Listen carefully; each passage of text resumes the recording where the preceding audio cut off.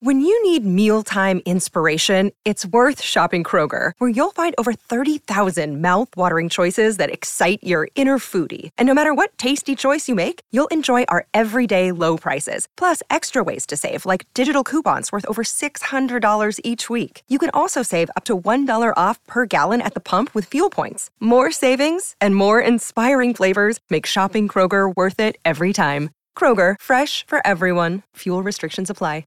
Tell Mr. Trump you want to meet him. I love you, Trump! Nobody used any racial slurs. Nobody called me the N-word. It's microaggressions. He does not support Mexicans, not Jews, not Muslims, not blacks, no one but his own kind, the rich. When Trump says we'll lose our country, that's not just maybe he's being a little extreme.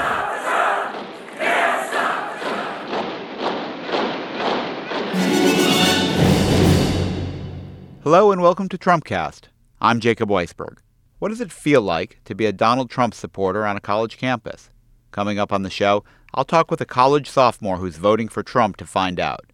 But first, courtesy of the Huffington Post, here's Trump on China. Let's say China. China. China. China. China. China. China. China. China. China. China.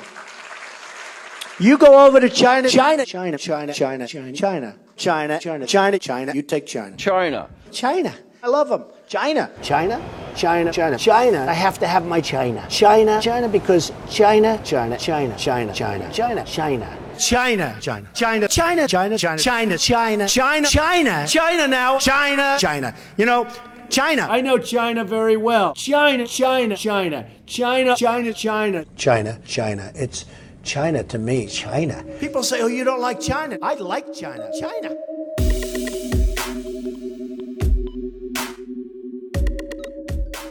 Jake Lopez is the California State Director with Students for Trump. He's a sophomore at Westmont College in Santa Barbara. Hi, Jake. Thanks for coming on Trumpcast. Jacob, thanks for having me on. Do you remember, Jake, when you first heard about Trump? I think it was the Celebrity Apprentice or something growing up. Mr. Trump, he's marketed himself very well. Seen that ugly blonde hair everywhere we've gone growing up, that's for sure. But you were a fan of his show. That's where you first got to know him? Yes, sir. That is correct. His show was it was a fun show to watch. What is it that you like about Donald Trump? Why are you supporting him? Mr. Trump is bringing back freedom of speech. He's bringing back thoughtful discussions between groups of all shapes and sizes. Today in the college communities around the world, especially in the United States, we tend to see a silencing of thoughts and opinions that groups don't agree with. And that's not America. That's not what we're about. Mr. Trump is bringing back thoughtful conversations about important, critical topics, and I really appreciate that.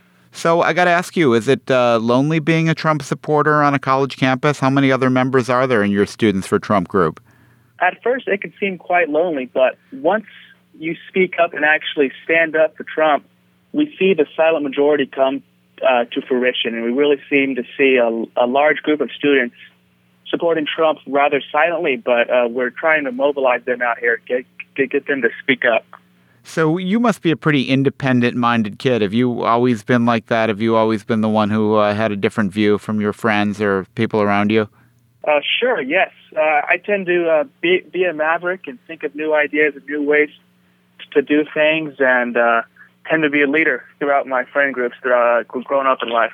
What's something that you feel is hard to talk about on campus that you hear Trump breaking down the barrier to? Out here in California, we have a problem with illegal immigration, and it affects us all.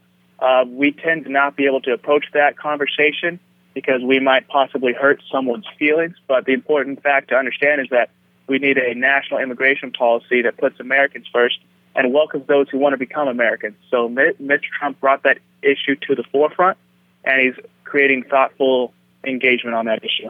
I got to ask, your last name is Lopez. Are you Latino, or do you come from a family of immigrants? Yes, I do. I have Latino heritage on my dad's side and Caucasian heritage on my mom's side. So we have, I'm a mutt, but I like it with a little bit of everything. Did you grow up at all in an immigrant milieu, an immigrant neighborhood? I grew up in the Central Valley in California, a lot of farmland, a lot of oil land. And my high school was 50% Latino and 50% Caucasian. So fair to say that I did. So there are a lot of parts to Trump's argument about immigration, but he's probably the two most famous are building a wall and deporting immigrants who are here illegally. Do you think, I mean, you must go to school with some kids who grew up here but who didn't come here legally as children. Do you think they should be sent back to Mexico or wherever they came from? What we need in America is an immigration policy that puts Americans first, and we need to accept and welcome those who want to become Americans legally. We have to enforce our current laws, and if we don't, we won't have a country. So we should have a law to protect our nation from many different things, a wall, and we should have a wide open door in that wall like Mr. Trump likes to say, and we should welcome those who want to come to our nation legally. So you like legal immigration, you don't like illegal immigration. I get that, but what about the people who came here illegally, who are here now, been here for a long time, in many cases have grown up here? Should there be a path to citizenship or some version of what Ronald Reagan called amnesty for them? Sure. Ronald Reagan did pass amnesty with the congressional approval. Congress passed it. Reagan signed it. I think it's important to not reward people that have broken our laws and come to our country illegally.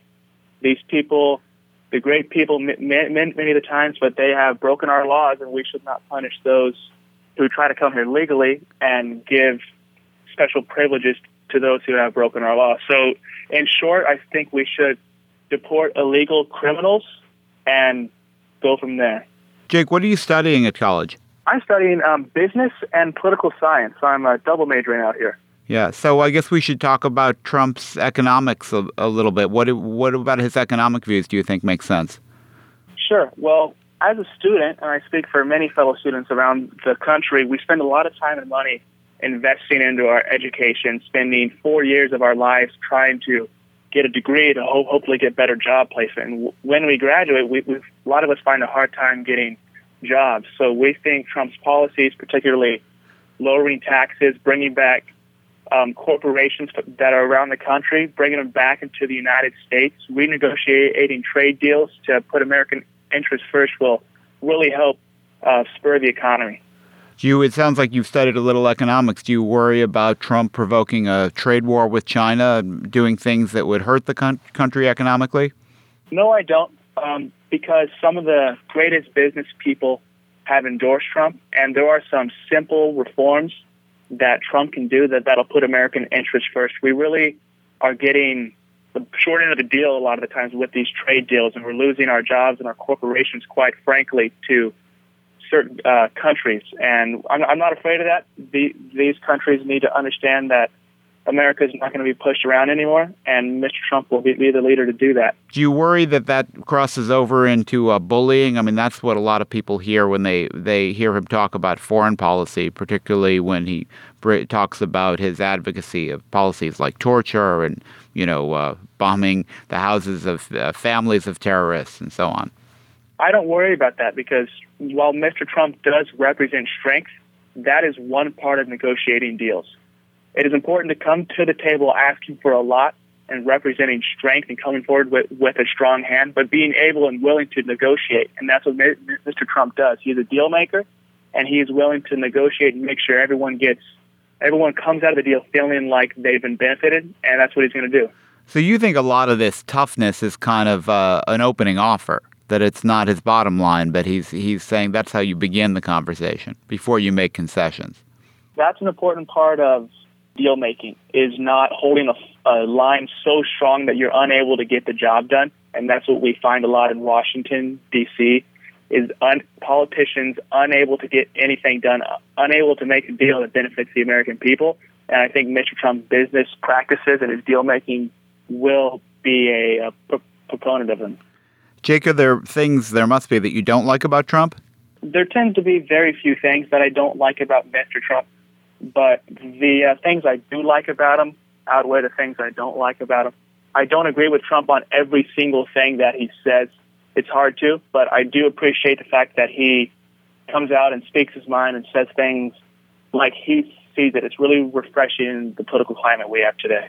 Jake, it sounds like you've really done your homework. Do you think Trump has done his homework? I mean, I think there's been some distress about his just depth of knowledge about some of the policy questions that a president has to deal with.